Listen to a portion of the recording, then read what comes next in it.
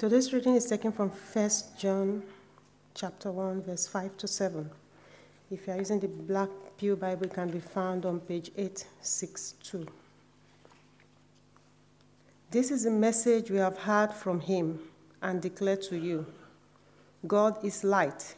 In him there is no darkness at all. If we claim to have fellowship with him, yet walk in darkness, we lie and do not live by the truth. But if we walk in the light, as he is in the light, we have fellowship with one another. And the blood of Jesus, his Son, purifies us from all sin. May the Lord bless the reading of his words in our hearts. In Jesus' name, amen. Good morning. We have the joy of welcoming some new members this morning. It's always great when the Lord brings new people our way to be part of the body. So I want to invite Ibrahim and Sheila Bangini to come forward, as well as Mark and Onita Torne. Bring your kids up too, that's fine. In case you have the question, membership at ICP is open to anyone who knows the Lord. If you have a desire for membership, we invite you to talk to one of the elders, and we'll go through that process with you. Yeah, that's anywhere's fine. It's all good. And you don't have to, membership here doesn't really affect membership in a home church in your home country. Most of us are here in a second country, and really it doesn't affect that relationship at all. So anyway, just know that we welcome you. We feel like it's healthy for you to be part of a body, part of a local fellowship wherever you are. So we want to encourage that. This allows you to speak into the life of the church as well as the church to speak into your life. So it's a good and biblical and healthy thing. So I have three easy questions. We've practiced this.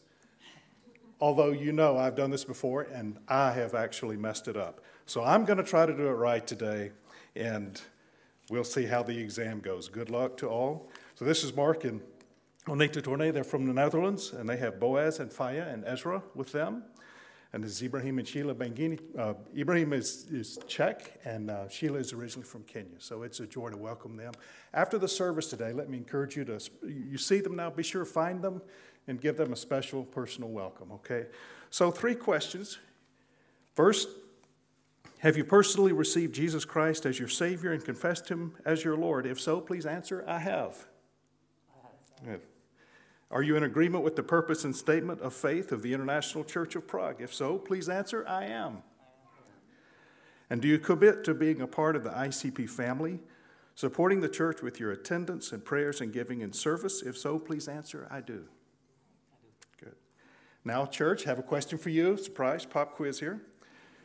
Church, do you commit to encouraging these new members in their faith, their witness, their spiritual growth in Christ, to pray for them as members of this local body of believers at the International Church of Prague? If so, say, we do. Very good. Let me pray, and you can be seated. Father, we thank you for bringing these 2 families into the fellowship of this church. We pray that you will keep them in your name, that you will keep them from the evil one, that you will sanctify them by your truth, and that you will make them one with this body, a living and vital part of your body of Christ here at ICP. Thank you for the privilege. Thank you for the grace that you have shown to them in drawing them to Christ, to faith in Christ, and for bringing them our way.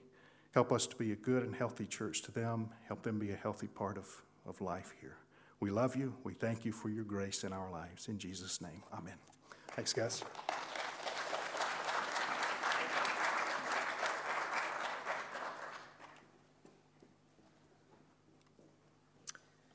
We do want to welcome you into membership, and I want to encourage you. Becky and I have had the joy and privilege of getting to know Mark and Onetta and Ibrahim and Sheila, and I tell you, they're our treasure. I mean, just what God is doing in their heart and their life, the joy that they have for the Lord, their passion to serve Him, it will rub off on you. So I want to encourage you to get to know these amazing families and to truly welcome them into the life of the International Church of Prague. The verses that Eunice read for us talk about God is light. And if we walk in the light, we have fellowship with one another. That fellowship isn't just with you and I, It's a fellowship with God. And the tabernacle that we've been looking at, when you move into the holy place, it is all about fellowship. When you go in there where the furniture is, those gold pieces of furniture that we're going to look at a little more today, all of them tell us about what it means to have fellowship, to have union with God, and how to enjoy that.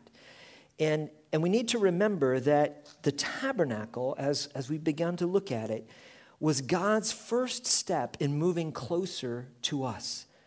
Remember his desire, what he said in Exodus chapter 25, verses 8 and 9. And let them make me a sanctuary that I may dwell in their midst. That's the desire of our God. And so the first thing that we all need to grab a hold of is the truth that God wants us to be with him, to spend time with him, to enjoy him. If you can really believe that, and not just think that's for certain special people, but he really intends it for every one of us, it will transform your life, because you'll begin to see more and more ways how God has moved closer to you and how we can begin then to move closer to him. Everything about the tabernacle talks and tells us a story of God's pursuit of and provision for us. That's what it's all about. The overall design that we've already looked at, and I'm just going to touch on and review, had 3 sections. The courtyard, then inside the tabernacle itself with the holy place, and then there was a square, the innermost chamber, the Holy of Holies. Each of those reflect Jesus' words where he says, I am the way, the truth, and the life.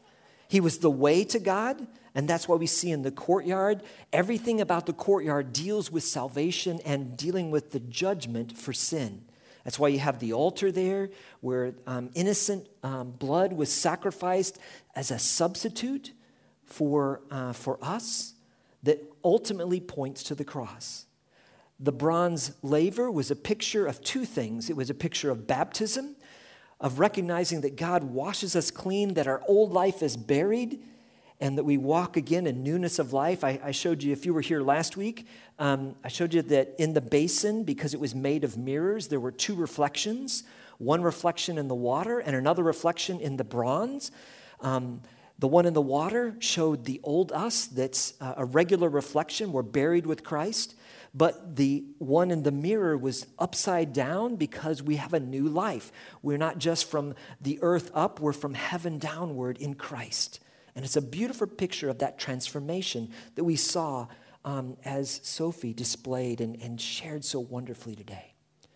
The basin also represents the washing of water of the Word, that all of us need our lives continually cleansed as we go into God's presence. We need his Word to illuminate our hearts, to convict us of sin, to show us areas that are out of union with Christ. And that's the picture that happens there.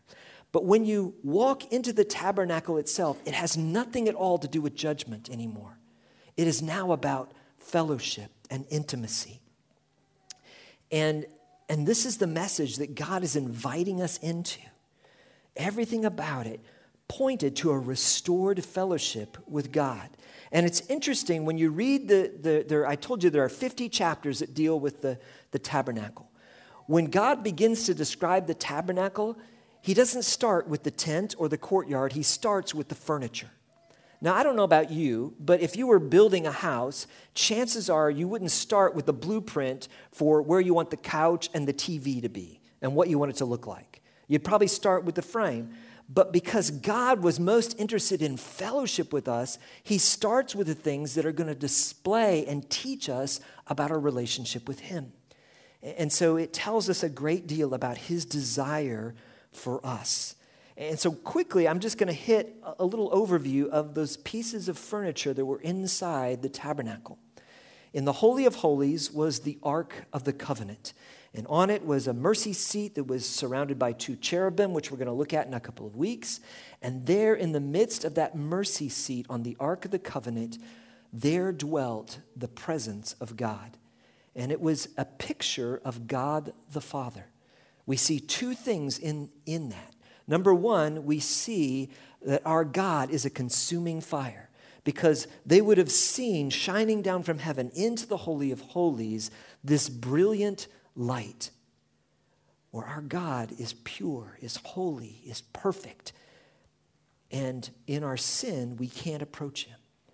But there's another truth of the mercy seat, and that is that God made a way for him to display his loving kindness to us. One of the greatest things in all the scripture is how it talks about God's loving kindness, which means a covenant love, a love based on his promise, not on our keeping our promise. It's the love of the Father. And the Ark of the Covenant all points to the Father. Now, each person of the Trinity is involved in each piece, but there's a dominance to each piece as well. We move out into the holy place. We looked last week at the table of showbread, or the table of presence, and it reminds us that Jesus is our supply. He is the bread of life.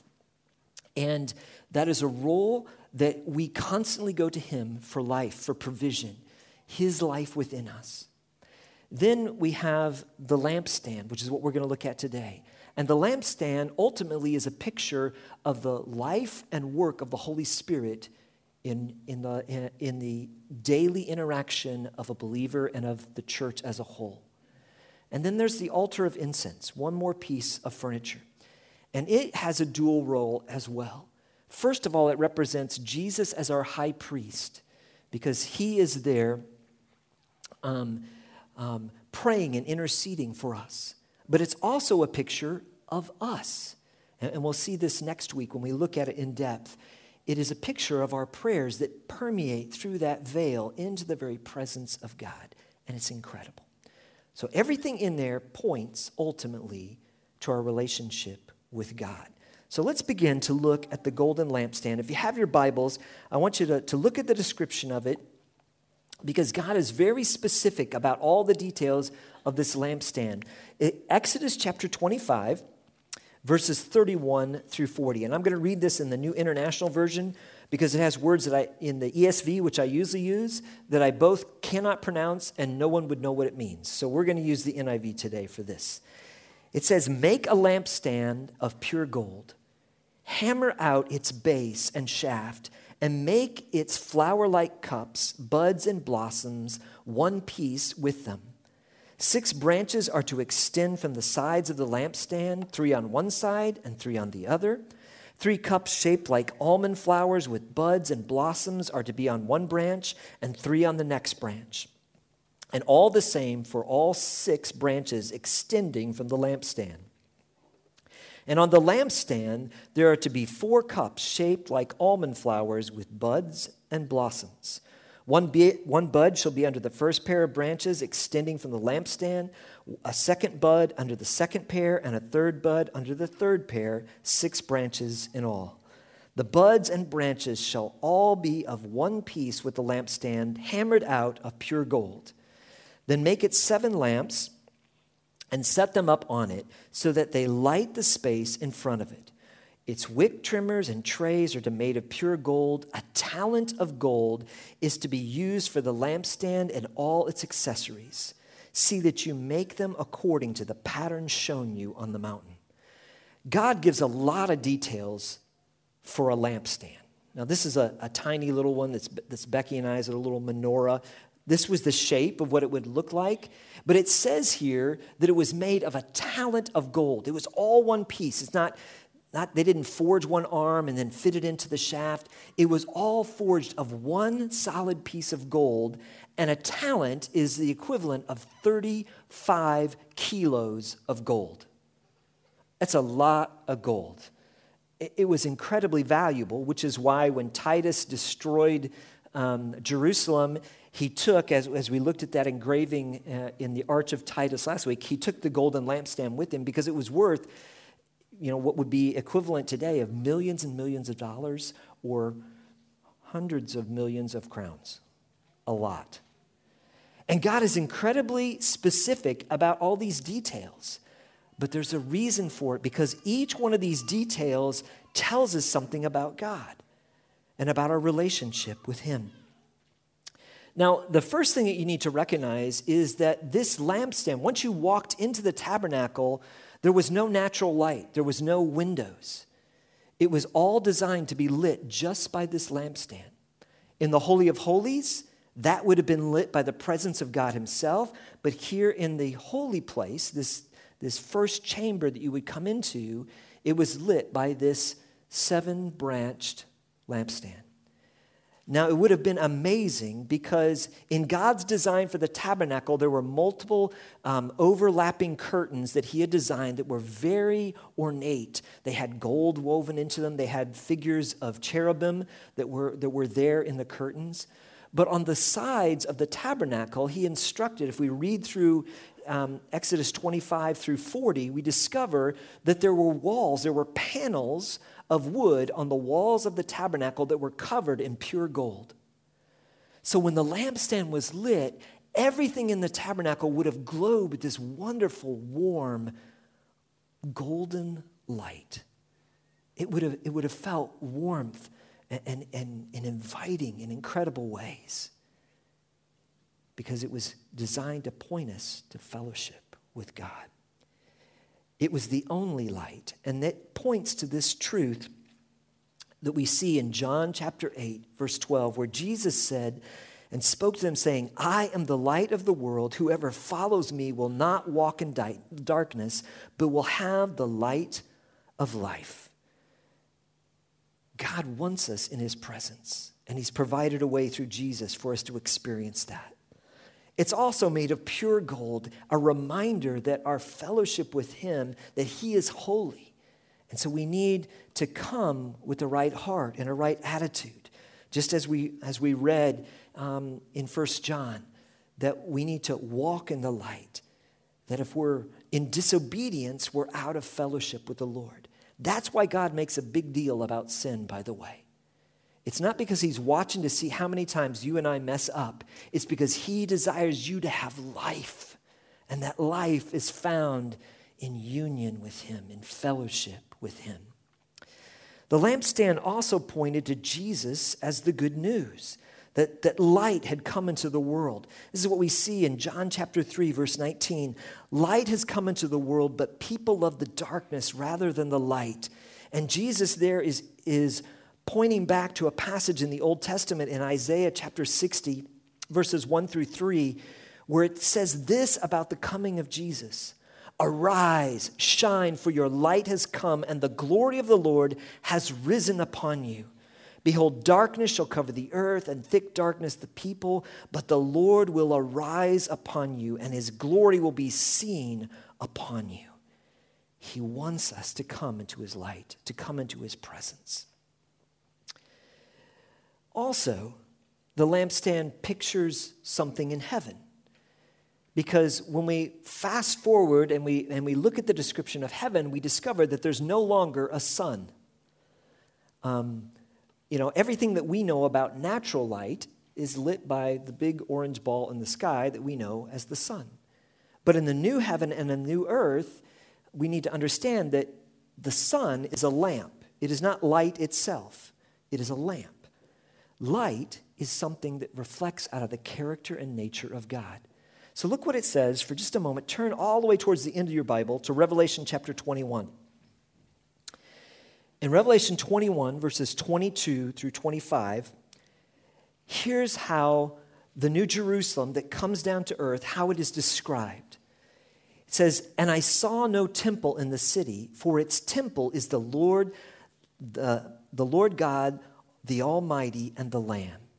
So he's saying we don't need a temple to go and worship anymore, which is one of the reasons why we don't have one today.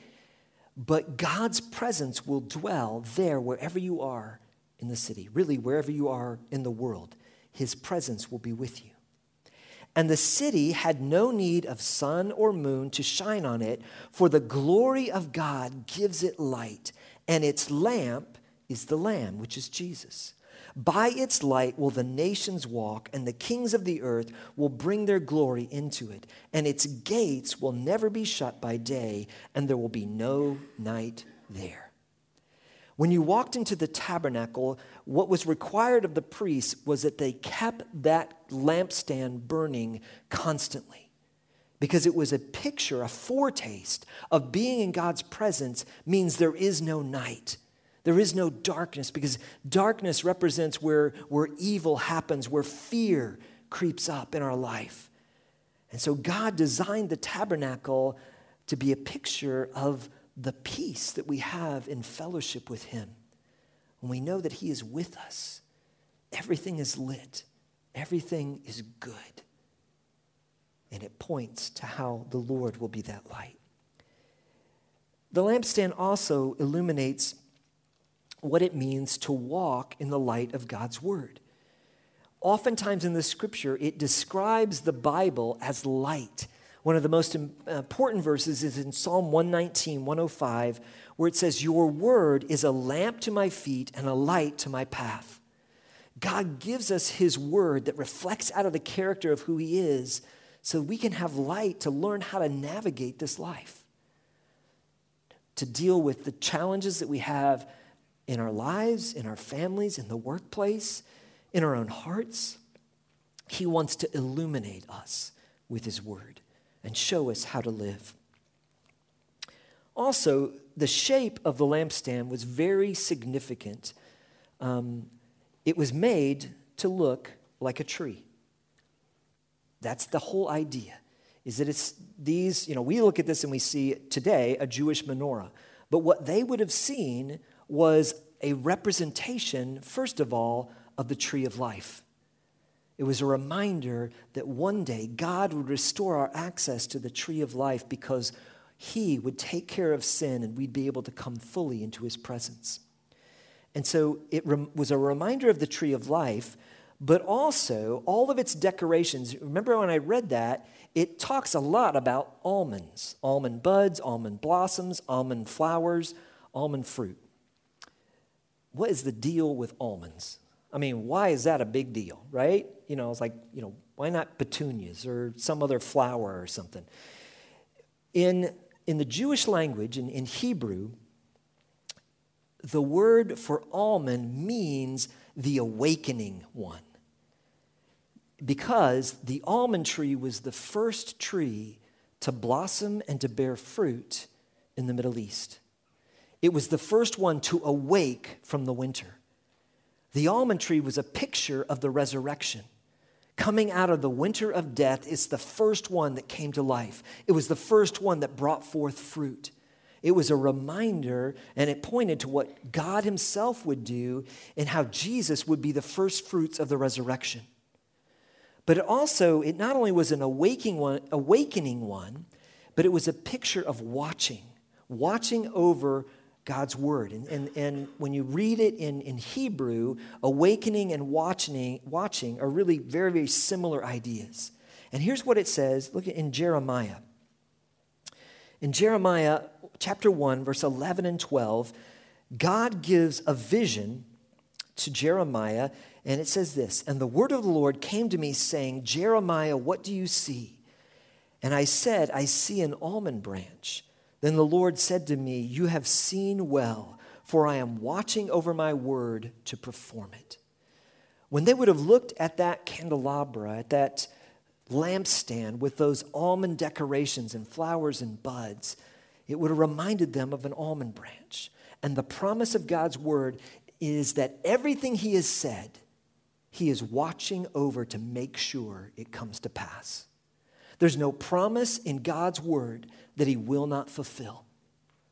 He is watching to bring it to bear, both globally and for us individually as well. And it's an incredible promise. And that was all pictured because God designed this lampstand to look like almond blossoms. And it was incredibly ornate. And it was all made, it's not, again, it wasn't like it was, if we were to make something like this today, or even this one, you'd make a mold and cast it. The design of the lampstand in the tabernacle was not cast in a mold. It was hammered out of pure gold and engraved by incredible skill.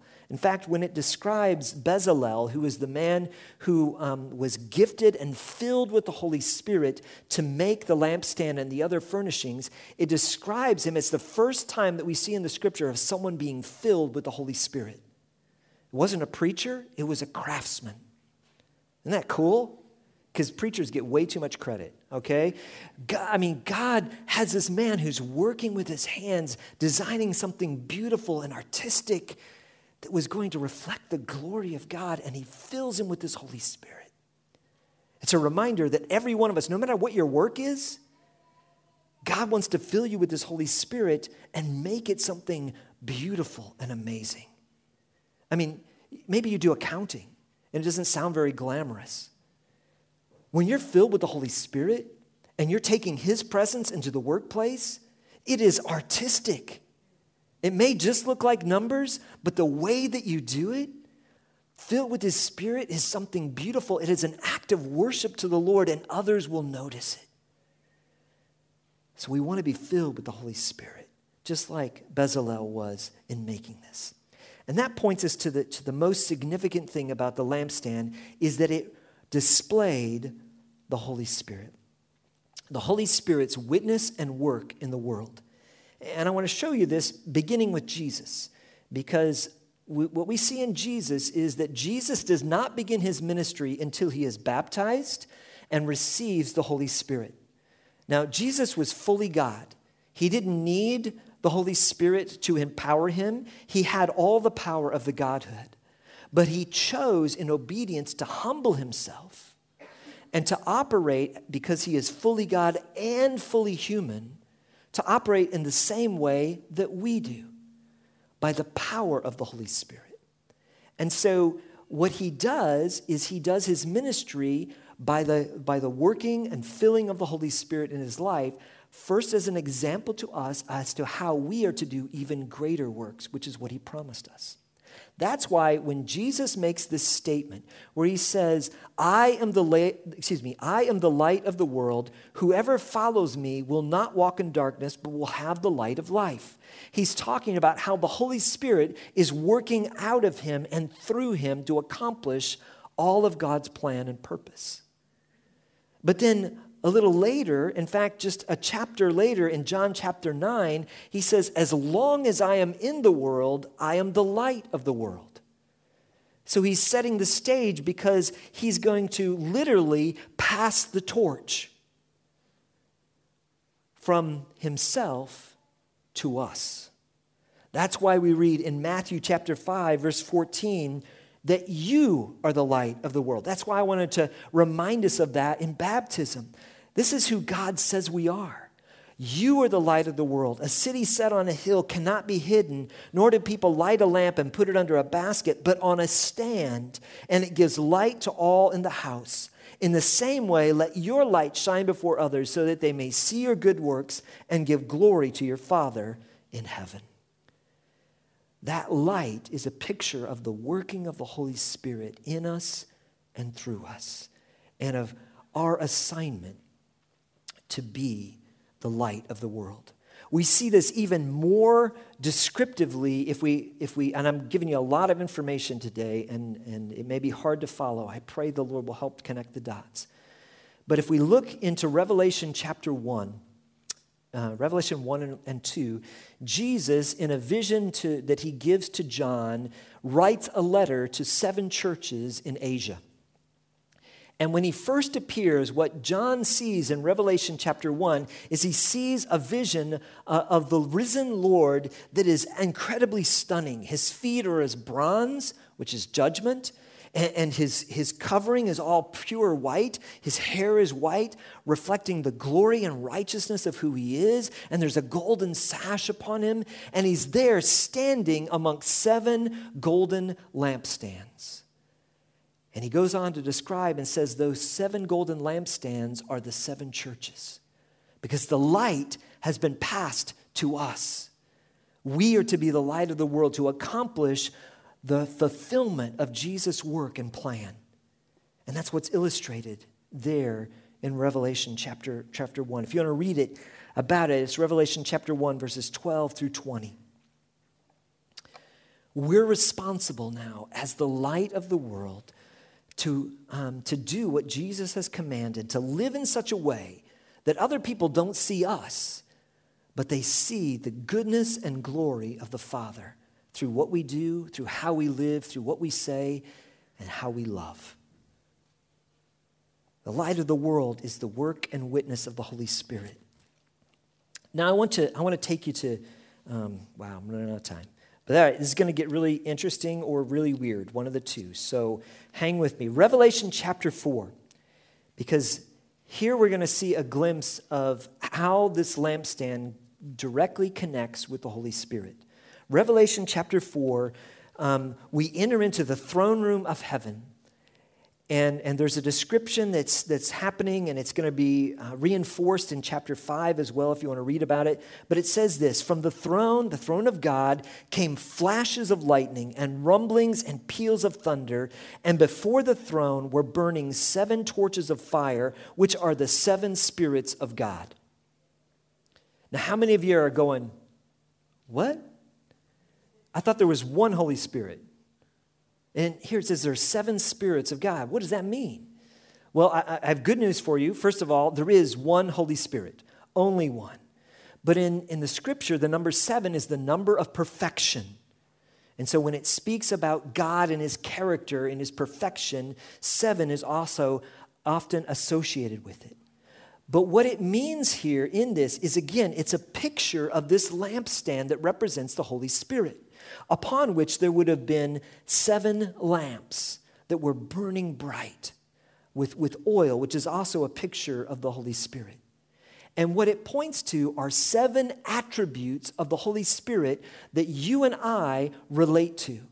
There's 7 dynamics. I mean, he's more complex than that because he's fully God, but there are at least 7 specific ways that the Holy Spirit wants to work in your life and my life, and there are ways that he worked in Jesus' life as well. So let me show you what these 7 attributes, where they come from. I want you to look at Isaiah chapter 11. This is the one passage that really illustrates this and fleshes this out. In Isaiah chapter 11, verse 1, it says, "There shall come forth a shoot from the stump of Jesse." Now, if you're not very familiar with the scripture, you're going, what? And it's a picture here. Jesse was the father of David, King David. And so what it's saying is the stump is there because the kingdom of David had been destroyed by this time. There were no longer any kings. And so his lineage was broken. It was cut off. And it says there's a new life that's coming out of this dead stump. Out of Jesse's line, something new is going to happen. A new branch is going to grow. And that branch is Jesus Christ. That's who it's pointing to. This is talking about Jesus. And a branch from his roots shall bear fruit. So it's coming to life again. And look what it says. It gives us 7 descriptions right here. "And the Spirit of the Lord shall rest upon him, the Spirit of wisdom and understanding, the Spirit of counsel and might, the Spirit of knowledge and the fear of the Lord. And his delight shall be in the fear of the Lord." And what you see here described visually would have looked just like this lampstand. The Spirit of the Lord was upon him. That's that center shaft. And then it's in pairs. Did you notice that? How he's saying it? It's saying there's a spirit of wisdom and understanding. In fact, I made a little video of this. I had a whole lot of fun with a new piece of software last night. And yeah, I didn't sleep. I played on the computer. So there's a little, here you go. Let it go in the background, and it'll help illustrate all this. I was having too much fun. But while that's playing in the background and showing us this lampstand, these attributes of the Holy Spirit are the Spirit of the Lord is God's presence with us and work through us in the world. This passage was saying this is what the Holy Spirit was going to do with Jesus. His presence would be upon him and would work through him. We are the dwelling place of the Holy Spirit. That's why the scripture says, "Do you not know that you are the temple of the Holy Spirit?" You are the place where the Holy Spirit now dwells. just as it dwelt in Jesus Christ. Then there's the first pair, the spirit of wisdom and the spirit of understanding. The Holy Spirit is the source of wisdom. In fact, the scripture says in 1 Corinthians, and we impart this in words not taught by human wisdom, but taught by the Spirit, interpreting spiritual truths to those who are spiritual. One of the things that the religious leaders of Jesus' day constantly remarked on was that Jesus spoke as one with authority. He spoke in a way that was different. He wasn't saying the same thing as all the other rabbis. There was something transformative about what he was teaching. It was the spirit of wisdom of the Holy Spirit working in him and through him. With that, the other side of the pair is a spirit of understanding. The Holy Spirit knows you and I best. In fact, in Romans 8:16, it says, the Spirit himself bears witness with our spirit that we are the children of God. This means that he will bring to mind all that Jesus has done and all that he has taught so that we can live in union with him. That spirit of understanding is what helps us understand we have a brand new identity. My identity is not based upon my performance. My identity is based upon belonging to God through faith in Jesus Christ. That understanding changes our viewpoint of everything. It takes the perspective, or it takes the pressure off of having to succeed, of having to be well thought of. Instead, we can say, Lord, I just want to be who you want me to be. A spirit of understanding. And then there's another pair, a spirit of counsel and a spirit of might. Counsel means that the Holy Spirit is our advocate who advises and intercedes for us. In Romans chapter 8, verse 26, it talks about how he intercedes with us, for us, with groanings we cannot understand. He is there standing in your stead, interceding for you, fighting for you. This is the beautiful thing. The Holy Spirit, which seems really mysterious, you need to remember the first thing about him is that he is for you. He loves you because God loves you, and he is God. And then with that is a spirit of might. Here's the thing. You and I have very limited resources and power. But in the Holy Spirit, we have unlimited resources and power to accomplish God's will and God's purpose. This is what Jesus did. The way that he did all of his miracles was through the might of the Holy Spirit. When he stilled the storm, when it was raging and they were there on the boat and he simply said, peace, be still, he was exercising the might and the power of the Holy Spirit. And we see this reflected in Zechariah chapter 4, where it says, then he said to me, this is the word of the Lord to Zerubbabel, not by might, nor by power, but by my spirit, says the Lord of hosts. God will give you everything you need to accomplish his will for your life. He is the strength. He is the resource.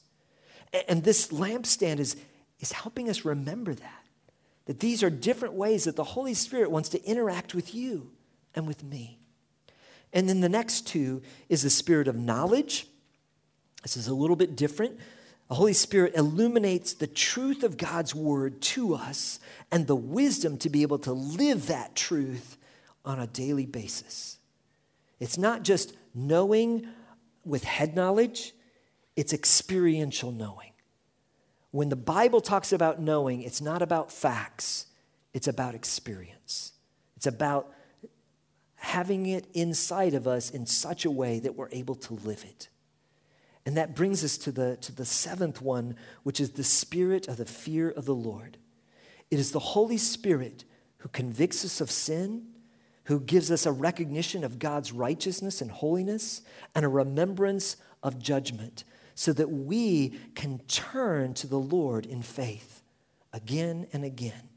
He convicts, enlightens, purifies us to be more and more like Jesus and to shine as light in the world. Now, I've given you guys, don't worry, I'm not going to take all the time to go through it. I gave an insert because as I was looking at this, I was realizing that there's so much more here for us to see. And so I wanted to give you something to take home that maybe in your quiet time you can look up these verses, you can look through these attributes of the Holy Spirit and begin to ask the Lord, say, Lord, would you help me to relate to you, to understand how you give wisdom? Because I need wisdom in this area. You've promised that you are the Spirit of wisdom, and because I've trusted you, you live within inside of me, and so show me how to connect with that wisdom. And the way to find that, the way to make that connection is always through God's Word. And the same is true for each one of these attributes. If you feel weak, you need to pray to the Lord and say, Holy Spirit, you are the one who empowers. It is not by my strength. It is not by the resources of this world. It is by your Spirit. And so I'm going to lean on you. Would you open the way? Would you provide the resource? Would you provide the power to be able to accomplish this which is heavy on my heart? And what I want to encourage you to do is to take this and read through it. And on the back side, we see how the aspects or the attributes of what it says about the Holy Spirit being in and on Jesus Christ, what that looked like. And then we have Jesus' own words in John chapter 14 through 16. They're also listed there with one aspect of the Holy Spirit where he illustrates this and he says, and I will ask the Father, this is John 14:16, and he will give you another helper to be with you forever. Even the Spirit of truth, whom the world cannot receive because it neither sees him nor knows him. You know him, for he dwells with you and will be in you. It's the same promise. The same promise that the Holy Spirit, in the writing of the word through Isaiah, said about the Spirit of the Lord resting upon Jesus. Jesus gave that same promise to you and me. We need to not only know that, but claim it and live it. And the same is true with every one of these other aspects, because from that point on, in John chapter 14, 15, and 16, there are attributes of the Holy Spirit that are put together in pairs, just like the branches of the lampstand. Does that make sense? I want to encourage you to read it. And if you have questions, let me know. But here's the thing. For many of us, the Holy Spirit is a mystery. We know very little about him. But God has designed us so that we have relationship, we have fellowship, not just with God, but with each person of the Godhead. God is one being with three persons. And so we can pray to the Holy Spirit. We can ask for his guidance. We can ask for his help in our life. And his guidance will always be in sync with the Word. It will always be in sync with Jesus and with the Father.